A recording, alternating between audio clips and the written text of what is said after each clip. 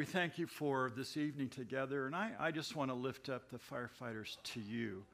We thank you, Lord, for them, their skill, training, and the skill of these pilots of these planes that are bombing the wildfire. We pray, Lord, for their safety.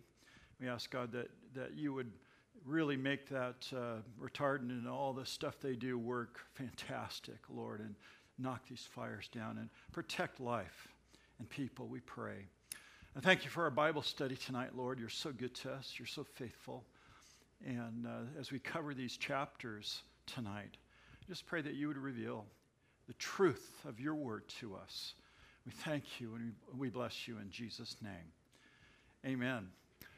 We have announcements really quick. Men of the Master is this Saturday, guys, 8 o'clock. And the women's retreat signups continue. Harvest Crusade's coming up. You can be a part of that. The table is filled with things for you to pick up and connect and be a part of that.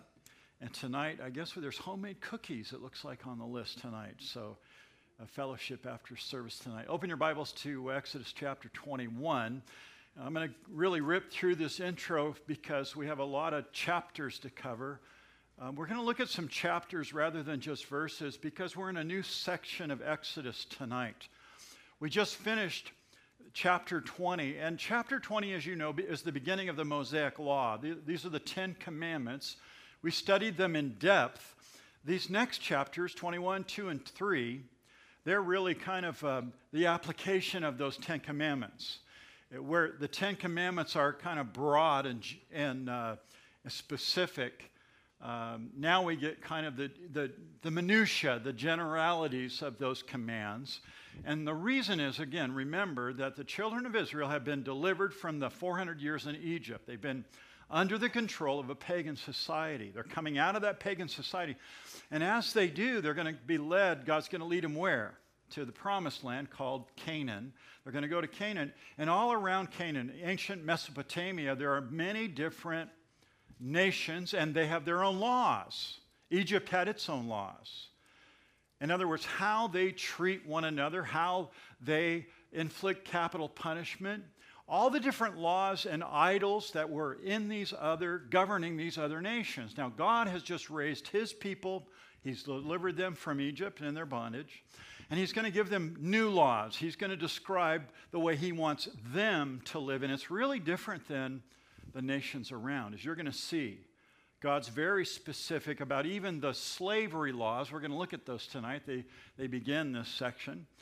But the laws about slavery, where other societies would just kill the slaves, God puts value on human life. He always has. And so the laws that govern the children of Israel are different than the laws of Mesopotamia, Sumeria, Egypt, Babylon, all the different surrounding nations. That's the key that helps us understand this section.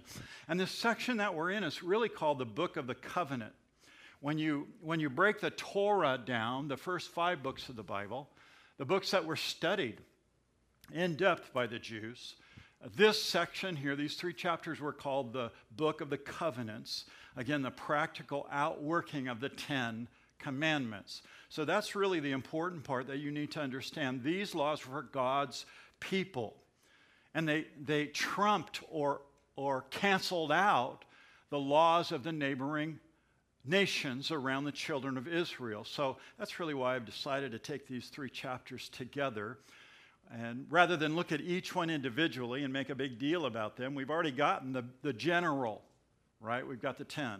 So we're just going to take hunks of this 3 chapters. We're going to move fairly quickly as we look at these together. Now, let me just explain. There are 3 kinds of laws, and even in our form of governance here in America, the same. Civil law is the first.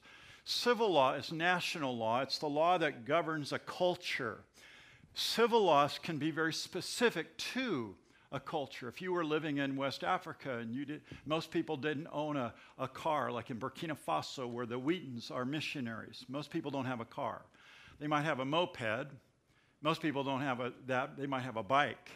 So rules and freeways and those kind of laws, they don't mean anything, right? They have no meaning there. They have different kinds of laws for different cultures, civil laws are about property, slavery in the Bible, how you could perjure yourself or witness falsely in front of a court of law, the governance of that nation. It sounds kind of bizarre, but for example, in chapter 23, there's one of these laws that says you cannot cook a goat in its mother's milk. And you might go, your mind might explode thinking about that. But it's a cultural law. It's a civil law that they had in this period of time in Mesopotamia. It's hard for us to even understand or define it. I mean, I could stand here all night and try to define that, but I don't think I could ever understand it. We don't live in this specific culture, so it's very hard.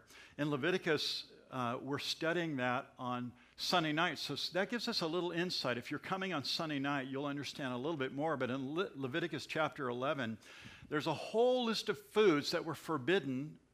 They're known as foods that are unclean to the Jew. There's a whole list. Again, some of those issues, and we've been looking at those for the last few weeks, have to do with cleanliness or health of the people.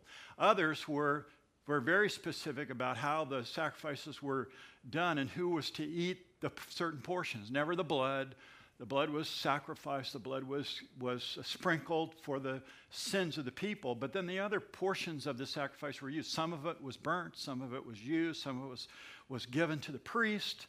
There was different laws. But these civil laws are cultural. They have to do with the culture of the time.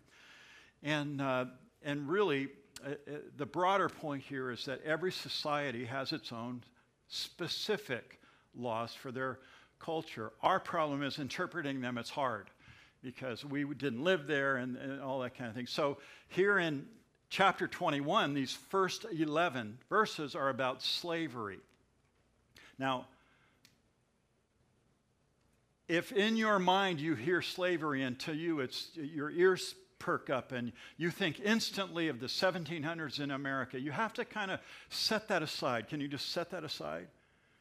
Because when you look at the nations and the world in general, slavery has always been here. It didn't start here. That argument, you'll hear it a lot. It's how bad America is. Well, it didn't start here. Slavery did not start in America. Slavery has been part of the world governance for years and hundreds and thousands of years, slavery. So this section of Scripture does not condone it. In Moses' day, it was part of the nations, all the nations, Mesopotamia, Samaria, Egypt, they all had slaves. God's people were enslaved, as you recall, right? And God delivered them out of that slavery for his own people.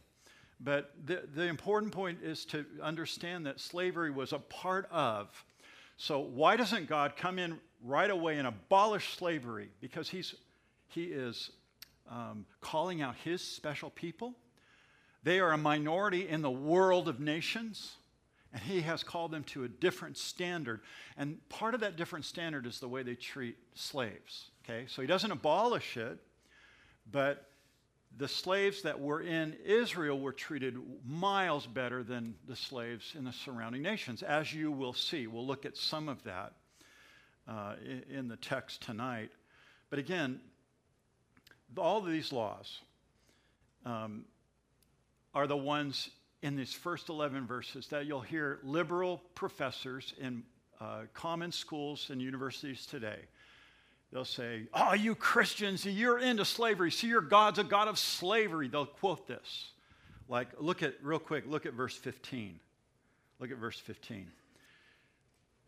"And he who strikes his father or his mother shall surely be put to death." What kind of God do you serve if they should kill you're ordered to kill your parents. And in verse 16, he who kidnaps a man and sells him, if he's found in his hand, shall be put to death. And he who curses his father or mother shall be put to death.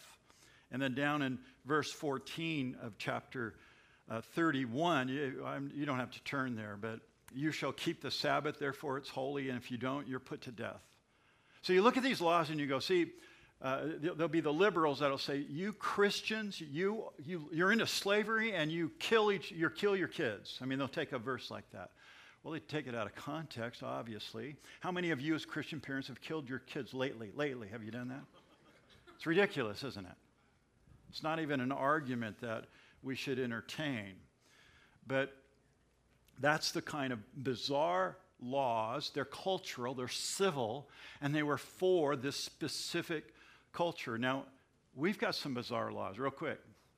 And they're on the books, and you read about them. You can check this. You can snoop or Google whatever you're into. But Pennsylvania, any motorist driving in Pennsylvania along a country road at night must stop every mile and send up a rocket signal. Now, obviously, that was a cultural law that was before roads, right? In Texas, you can be legally married by introducing a person as your wife or husband in public 3 times. It makes you legally married if you do it 3 times in a row. I mean, it's ridiculous. In California, if liberal politicians get their ways, you're going to go to jail if you have a straw. If you have a straw, right? I mean, it's just stupid, right? Stupid.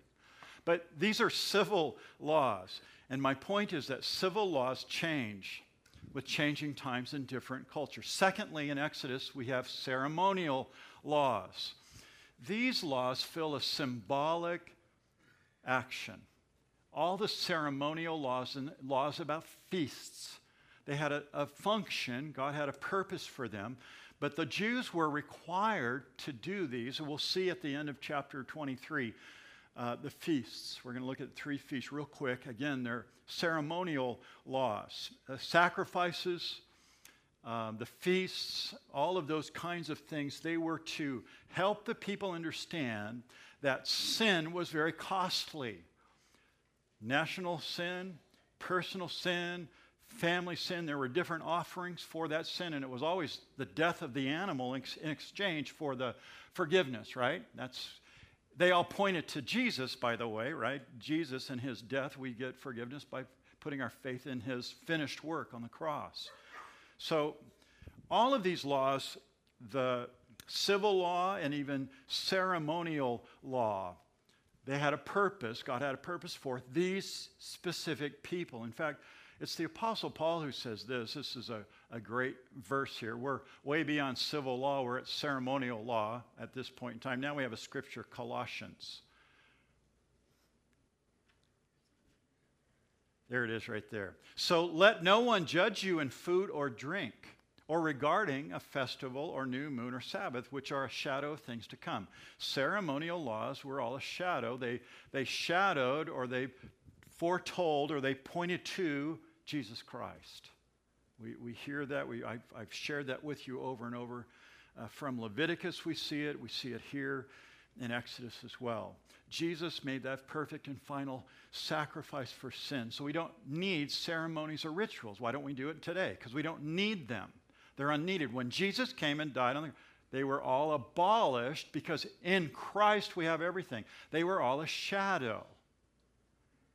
A lot of people get hooked on the emergent church. They love candles and incense and ceremony, and it makes them feel so religious. Anything that makes you feel religious has got to be bad, Christian. We walk by faith and the truth of God's word. We have a foundation in the Bible. We don't need candles and ceremony and all that stuff. Ceremonial laws are interesting, but in the scriptures, they all point to Jesus. So civil laws, ceremonial laws. Number 3, moral laws. Now, these laws, again, they are written to reveal the heart of God. They're revealing to us what he expects in you and I as people. And aren't you glad that we have moral law? I'm so grateful. Without moral law, you have anarchy. Without moral law, you have injustice. But these principles speak of God's justice and his mercy and his grace and his forgiveness and his love. So moral law is really good. Guidelines for marriage. Guidelines for appropriate sexual relationships are that's part of God's moral law. Capital punishment. Human dignity. All of these things are explained in God's moral law. The question is then, how do we know the difference between moral, civil, or ceremonial law? And here is the most important point for you and I at this point in the study. It's if the law or principle is affirmed by the New Testament, if Jesus spoke it in the Gospels, if Paul taught it in the epistles, if that happened, then you know it's a moral law that you should stand up to. That's a standard of God. If it's not repeated, most of the time it's a ceremonial law, something that was done away with the death, resurrection, and rule of Christ. So that's how you kind of see the different. Also, the early church, what did they practice in Acts chapter 2? They broke bread, they fellowshiped together, they met and they sang hymns.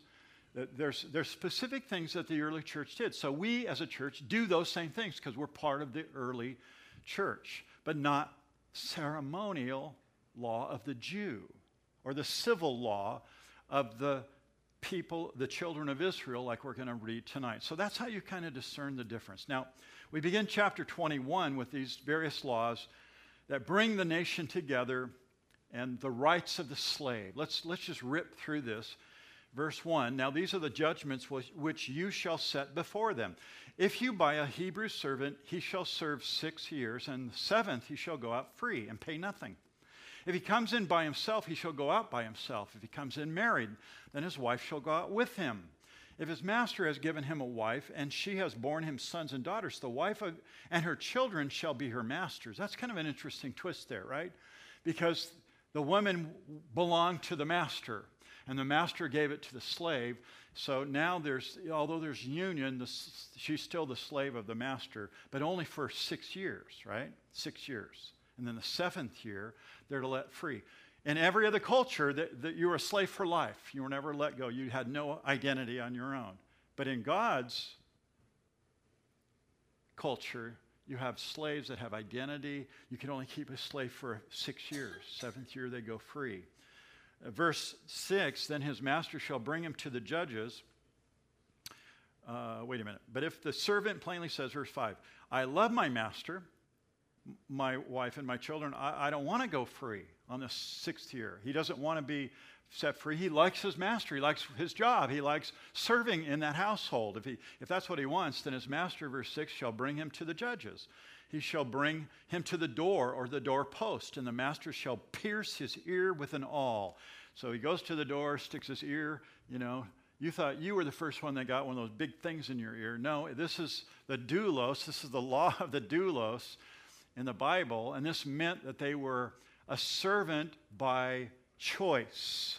The doulos is a really wonderful a place to be for a Christian. I love that thought throughout the Bible. In the New Testament, we become the doulos, or the slave. When you see the word slave in the New Testament, it's the Greek doulos, and it means the volunteer slave, indicated with this hole in your ear, dink. And everybody knows that you chose to be a slave. How come you've been a slave there for 14 years? Oh, you're doulos. You chose to do that. We, as New Testament believers, have chosen to believe in Jesus and submit and become his slave of Christ. Do you know that you're a slave of Christ? You're a soldier in the army of God. You're a slave of Jesus Christ. I love those terms. I love that. Jesus is my master. I'm his slave. I'm to be obedient to whatever he wants. But that piercing of his ear there means you're a volunteer slave. Paul says in Galatians 3, look at this verse here behind me on the screen. There is neither Jew nor Greek. There is neither slave nor free. That's that word doulos. There is neither male or female, for you are all one in Christ. That's how you're seen by God. You're one in Christ. You're part of the body of Christ. I love the fact we have different churches, different names, different denominations, but we are one body of Christ. It's a beautiful, beautiful thing. Verse, 7? And if a man sells his daughter to be a female slave, she shall not go out as the male slaves do. If she does not please her master, who has betrothed her to him, then he shall let her be redeemed. He shall have no right to sell her to foreign people, since he has dealt deceitfully with her. And if he has betrothed her to his son, he shall deal with her according to the custom of daughters. If he takes another wife, verse 10, he shall not diminish her food, her clothing, her marriage rights. Isn't that interesting? Notice how God immediately with these people, with the children of Israel, has elevated a woman to a place of worth. Every other culture, and you can read about them, ancient history will show women were nothing. They were owned by the man. But here you can already see that God has elevated a woman and given her value, given her worth. If he does not do these things for her, then she shall go free without paying any money. Again, you might say, well, Pastor Lee, how come God just didn't abolish slavery altogether? I don't know. You'll have to ask him. I believe it has something to do with the world. That's what the world's economy ran on. That's what it did. But God is changing his people and their view of slavery, and for the good, obviously, here. Now we have laws concerning capital punishment in verse 12. He who strikes a man so that he dies shall surely be put to death. However, if he did not lie in wait, but God delivered him into his hand, then I will appoint for you a place where he may flee. Now, we're talking about someone that's committed manslaughter with contempt, with deceit, with a purpose, as opposed to, well, it would be premeditated, right? He's premeditating, I'm going to lie in wait, I'm going to get this, I'm going to jump them, I'm going to kill them. So in that case, notice, this person that did not do that, God provides a place of safety, a place of refuge. In the Old Testament, it's called the city of refuge. There were these places where you could go if you were Hatfield and they were McCoy and you killed a Hatfield, and you could run and they couldn't kill you. You could find safety.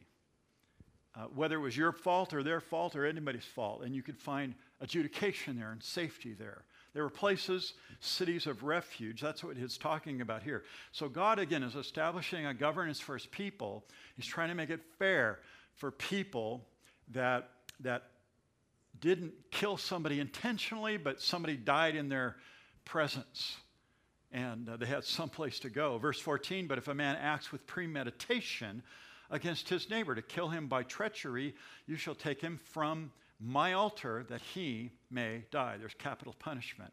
He who strikes his father or his mother shall surely be put to death. So some kid that's out of control, he's beating on his parents. You know, his parents are getting old, and the kid's getting stronger and stronger as a youth, and he's beating his parents up.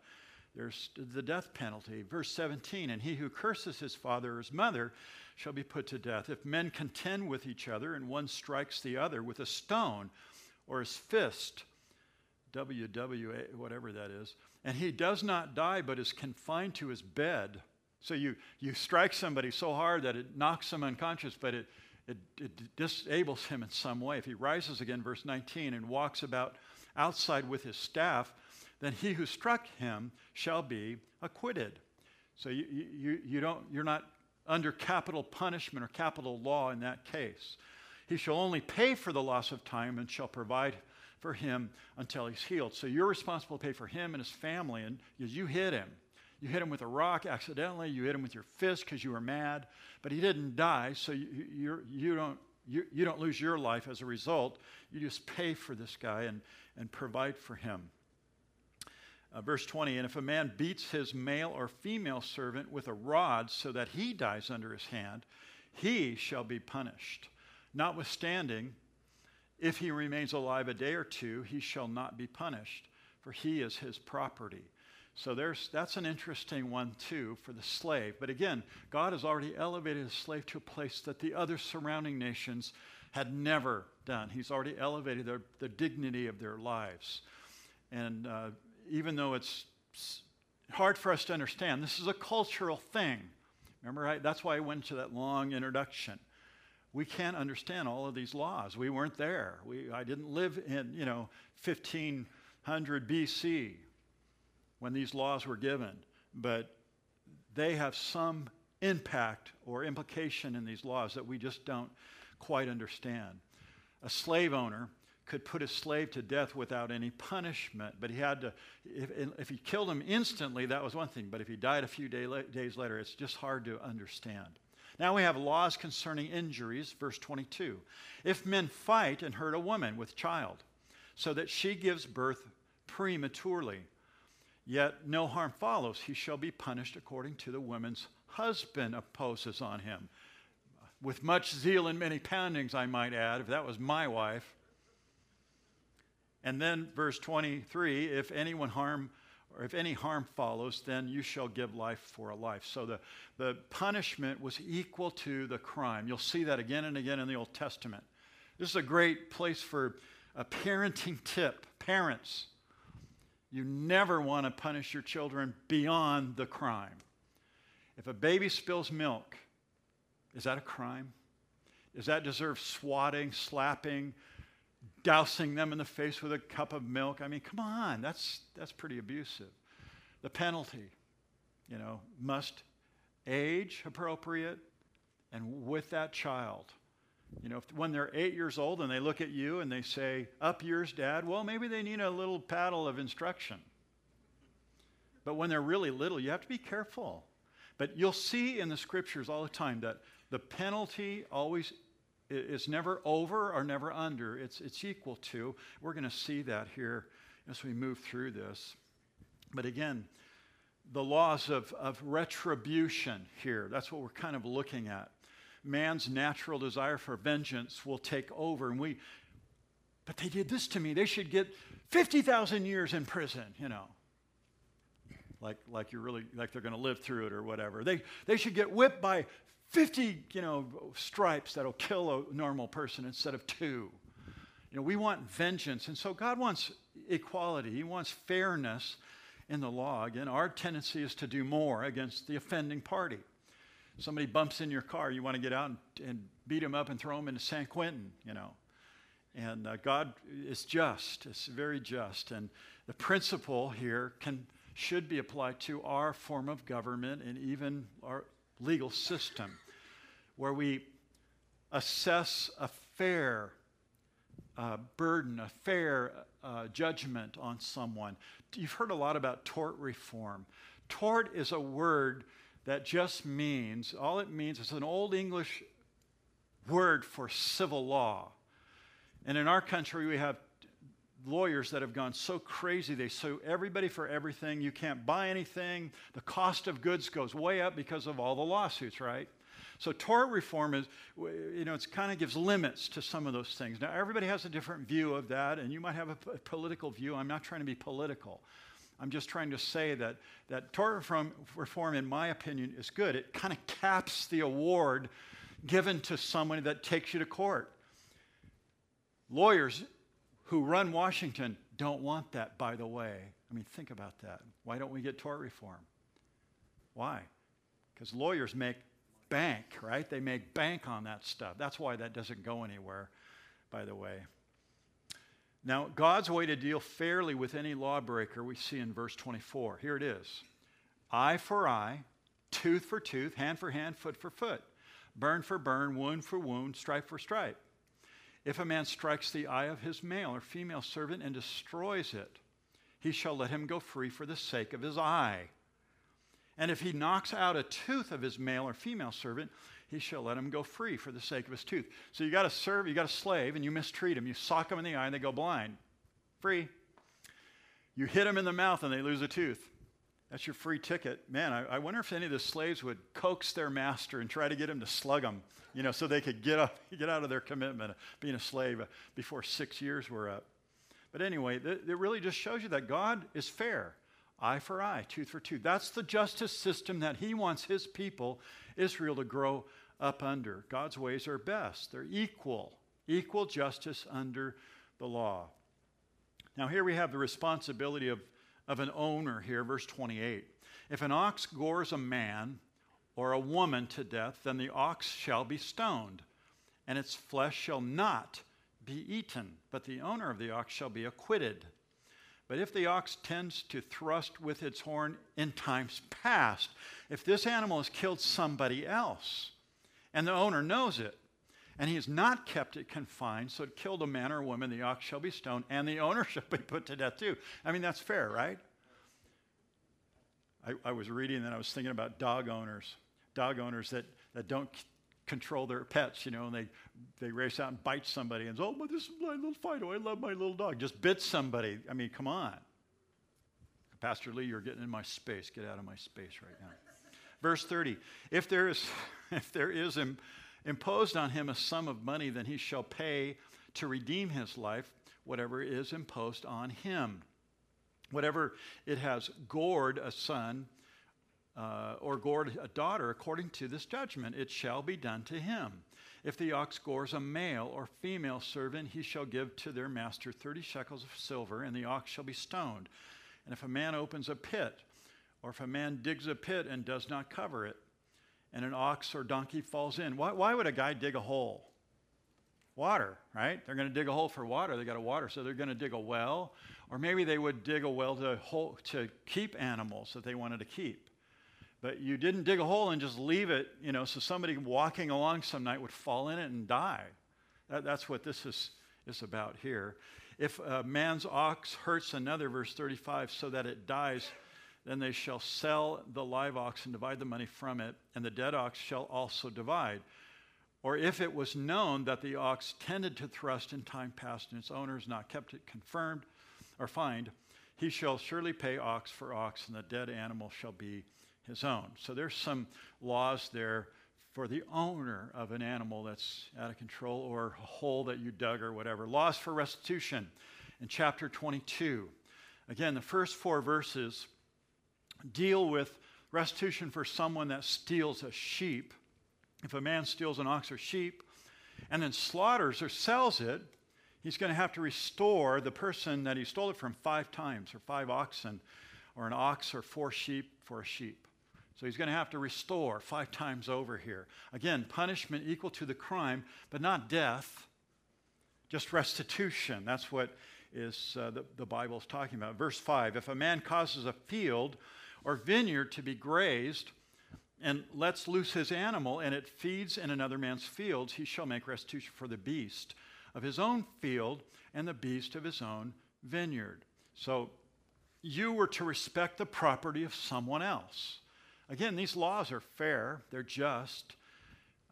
When I read this, yes, that's right. That's the way it should be, respecting one another's property. And then the men that are held responsible for the way their animals, act. Verse 9, for any kind of trespass, whether it concerns an ox, a donkey, a sheep, or clothing, for any kind of lost thing which another claims to be his, the cause of both parties shall come before the judges, and whomever the judges condemn shall pay double his neighbor. So somebody steals or somebody loses something. You're walking through a field and you see, wow, look, there's a plow laying there. I'm going to pick that up. You're on the freeway. Somebody's iPhone's on the freeway. Hey, I found an iPhone. Praise God, it's mine.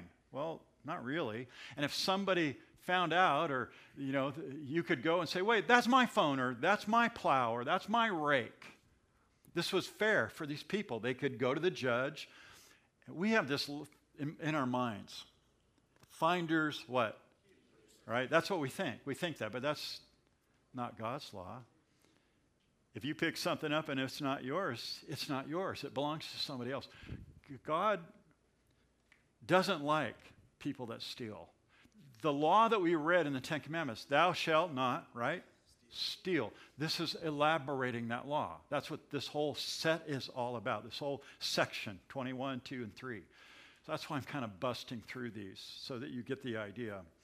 But verse 12, if in fact it is stolen from him, he shall make restitution to the owner of it. So restitution is God's plan, making sure the owner of the iPhone or whatever it is gets back. I had my car broken into a couple of years ago. I had just gotten back into flying. I had 2 expensive headsets for flying in there. I had an iPad that I used for ForeFlight. I had all this stuff in my flight bag, and I left it in the car that night. And I came out the next day after, and I were coming down to church, and guess what was gone? I mean, that bag had some expensive stuff in it. Guess who was mad? I was mad.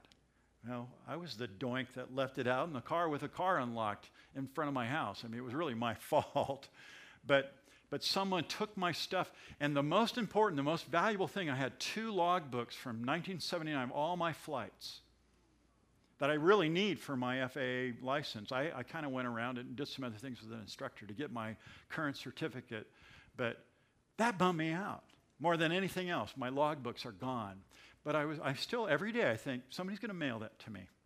He's going to put some conviction in somebody. They're going to find that logbook, and they're going to, because it had my address and my medical, all my documents are in there, except for my license, which I have in my pocket. I had never left that in there. But what a bummer when somebody takes your stuff, right? So here's some laws that make sure that we're fair and we treat others with that same responsibility, that we respect someone else's property.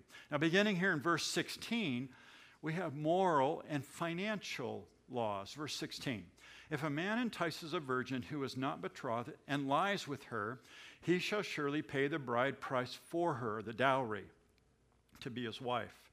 If her father utterly refuses to give her to him, he shall pay money according to the bride price of virgins. So he's owed that money. You shall not permit a sorceress to live. That's an interesting one that's just kind of thrown in here. And then verse 19, whoever lies with an animal shall surely be put to death. Wow. Bestiality. And he who sacrifices to any god, except to the Lord only, he shall be utterly destroyed. So here's some moral laws. I mentioned it, moral laws. There they are. We won't go straightforward enough. Verse 21, you shall neither mistreat a stranger nor oppress him, for you were strangers in the land of Egypt. You shall not afflict any widow or fatherless child. If you afflict them in any way, and they cry at all to me, I'm going to hear their cry. You're going to answer to me. I love that one.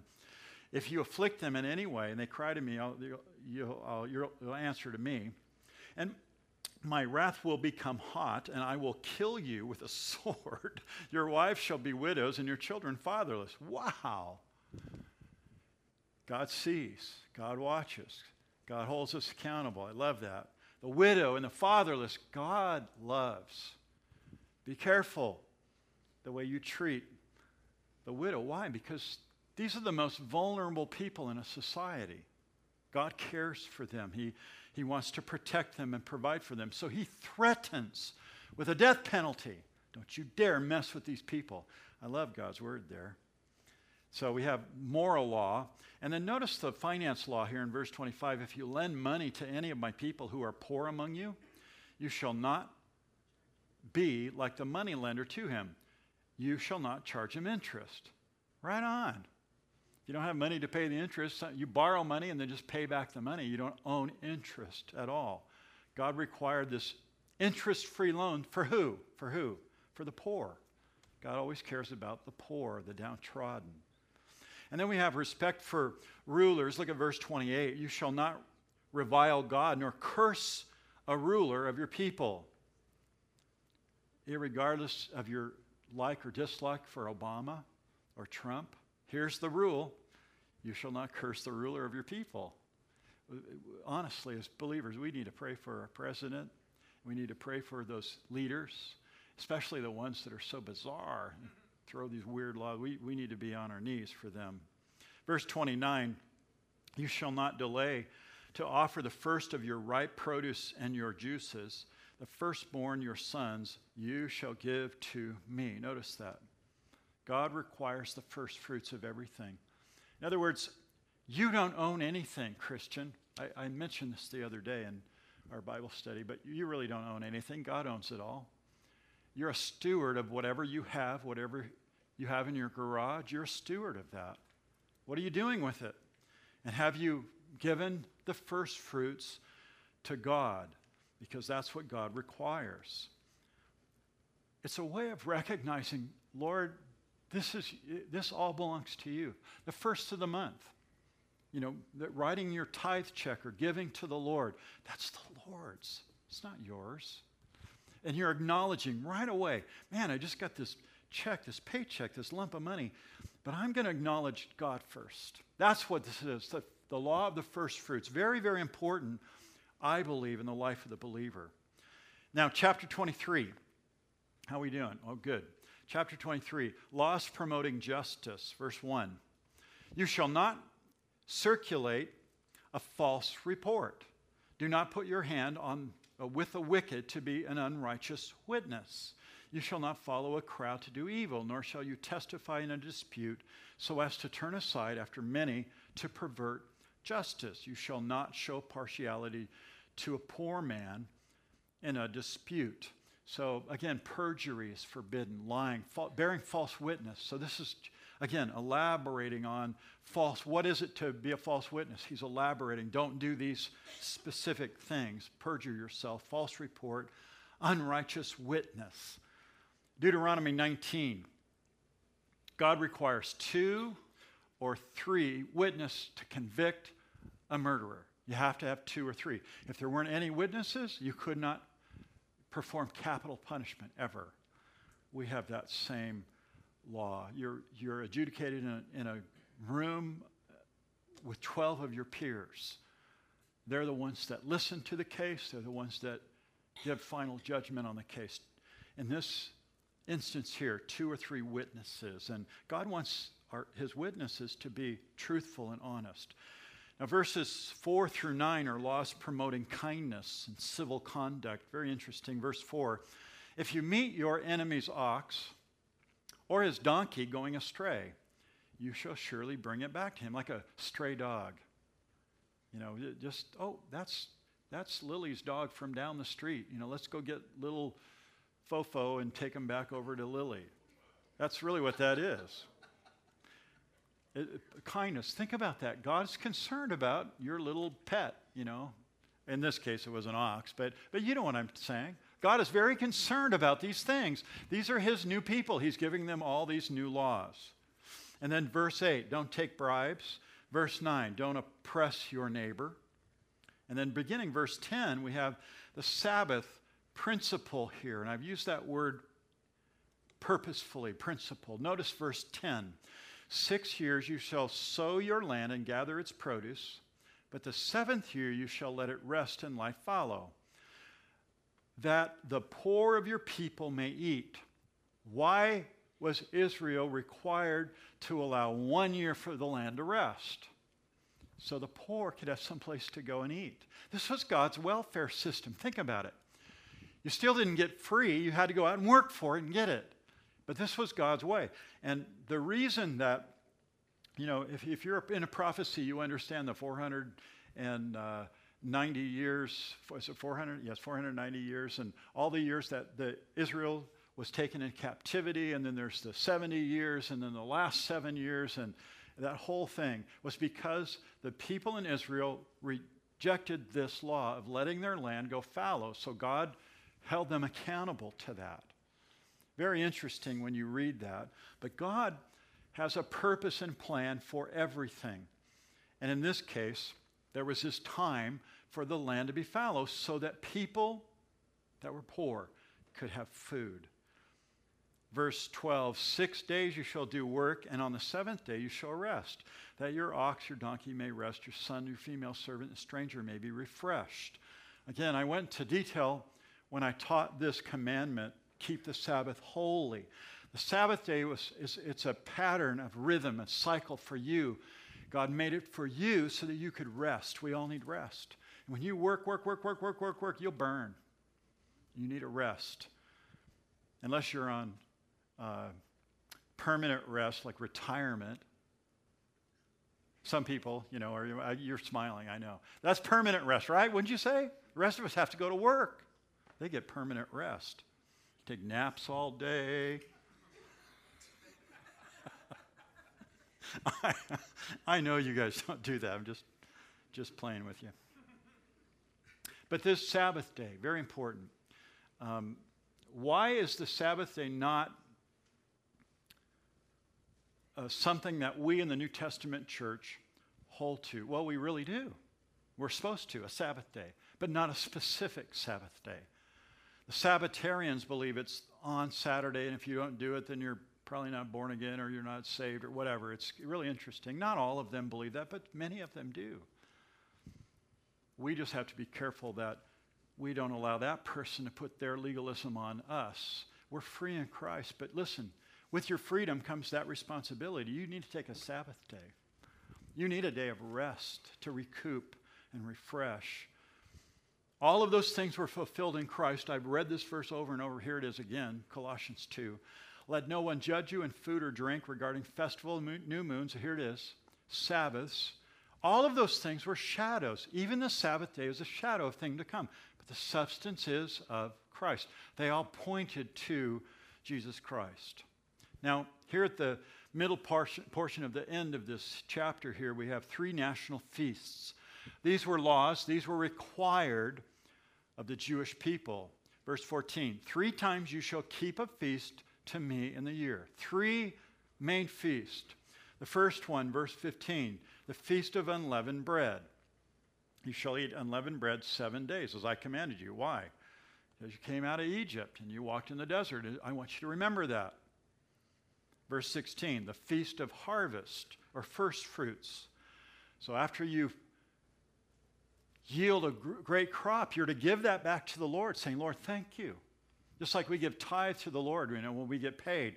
They were to acknowledge God and his goodness and his faithfulness in their life, the feast of harvest.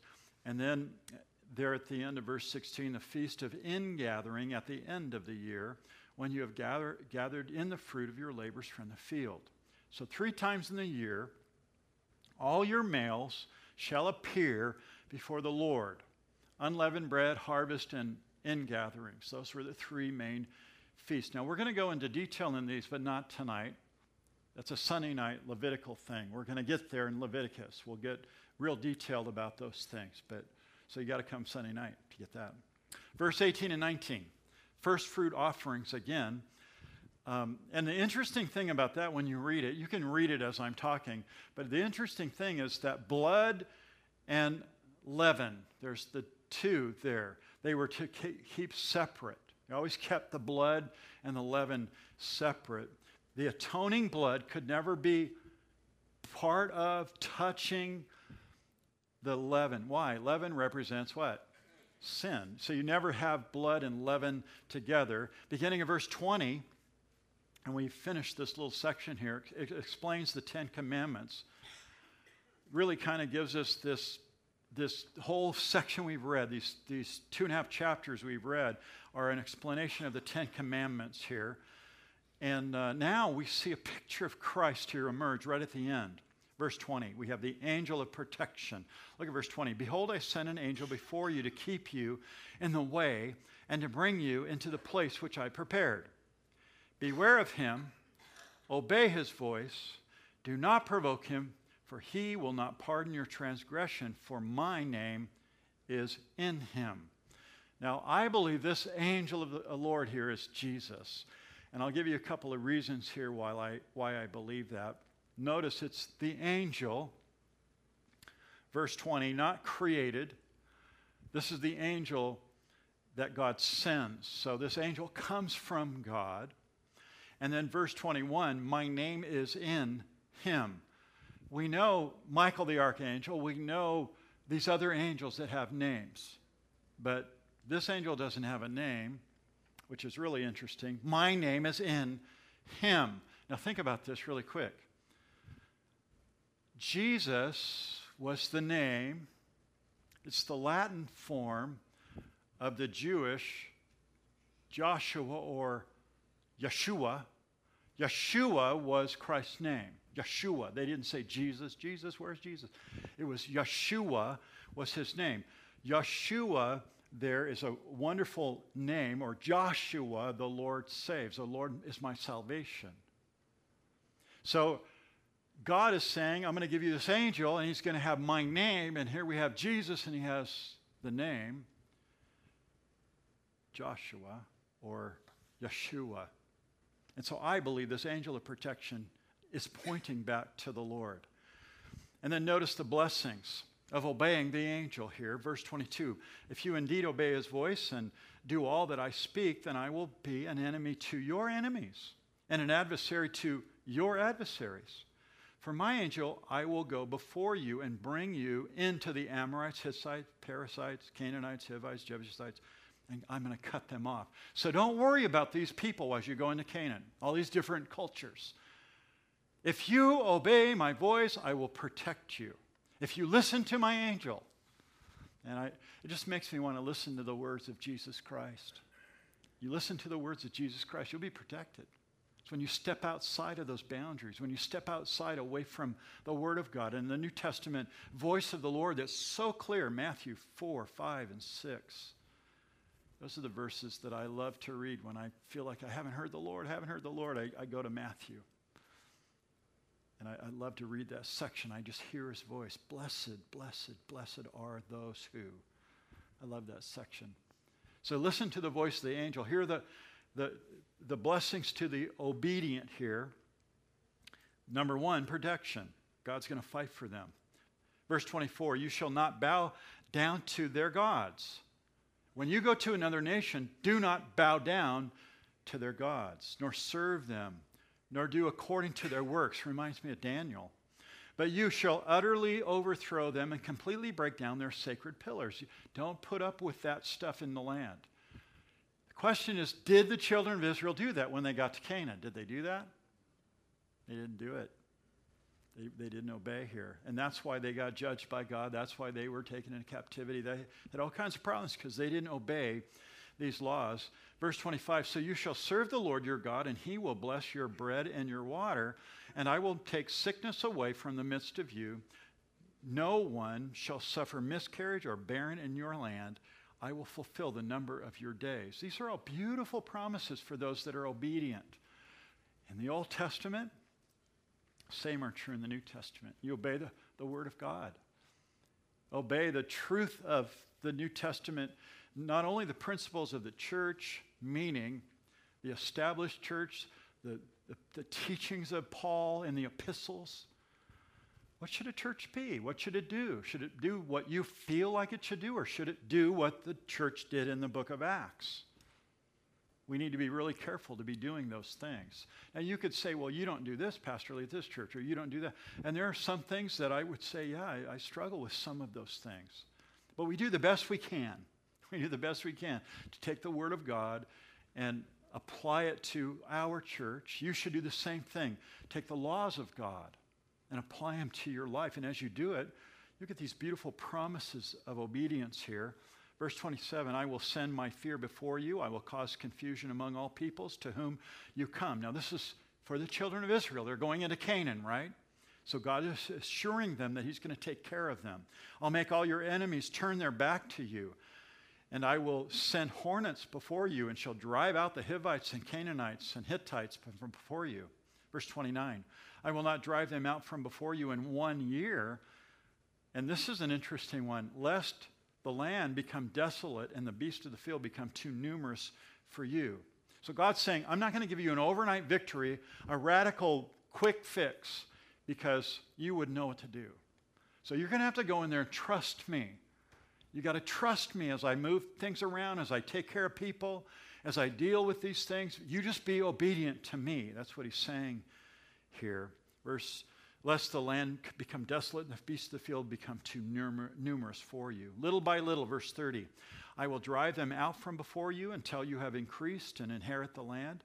And I will set your bounds from the Red Sea to the sea, Philistia, which is the Mediterranean there, and from the desert to the river, Euphrates. For I will deliver the inhabitants of the land into your hand, and you shall drive them out before you. You shall make no covenant with them, nor with their gods. They shall not dwell in your land, lest they make you sin against me.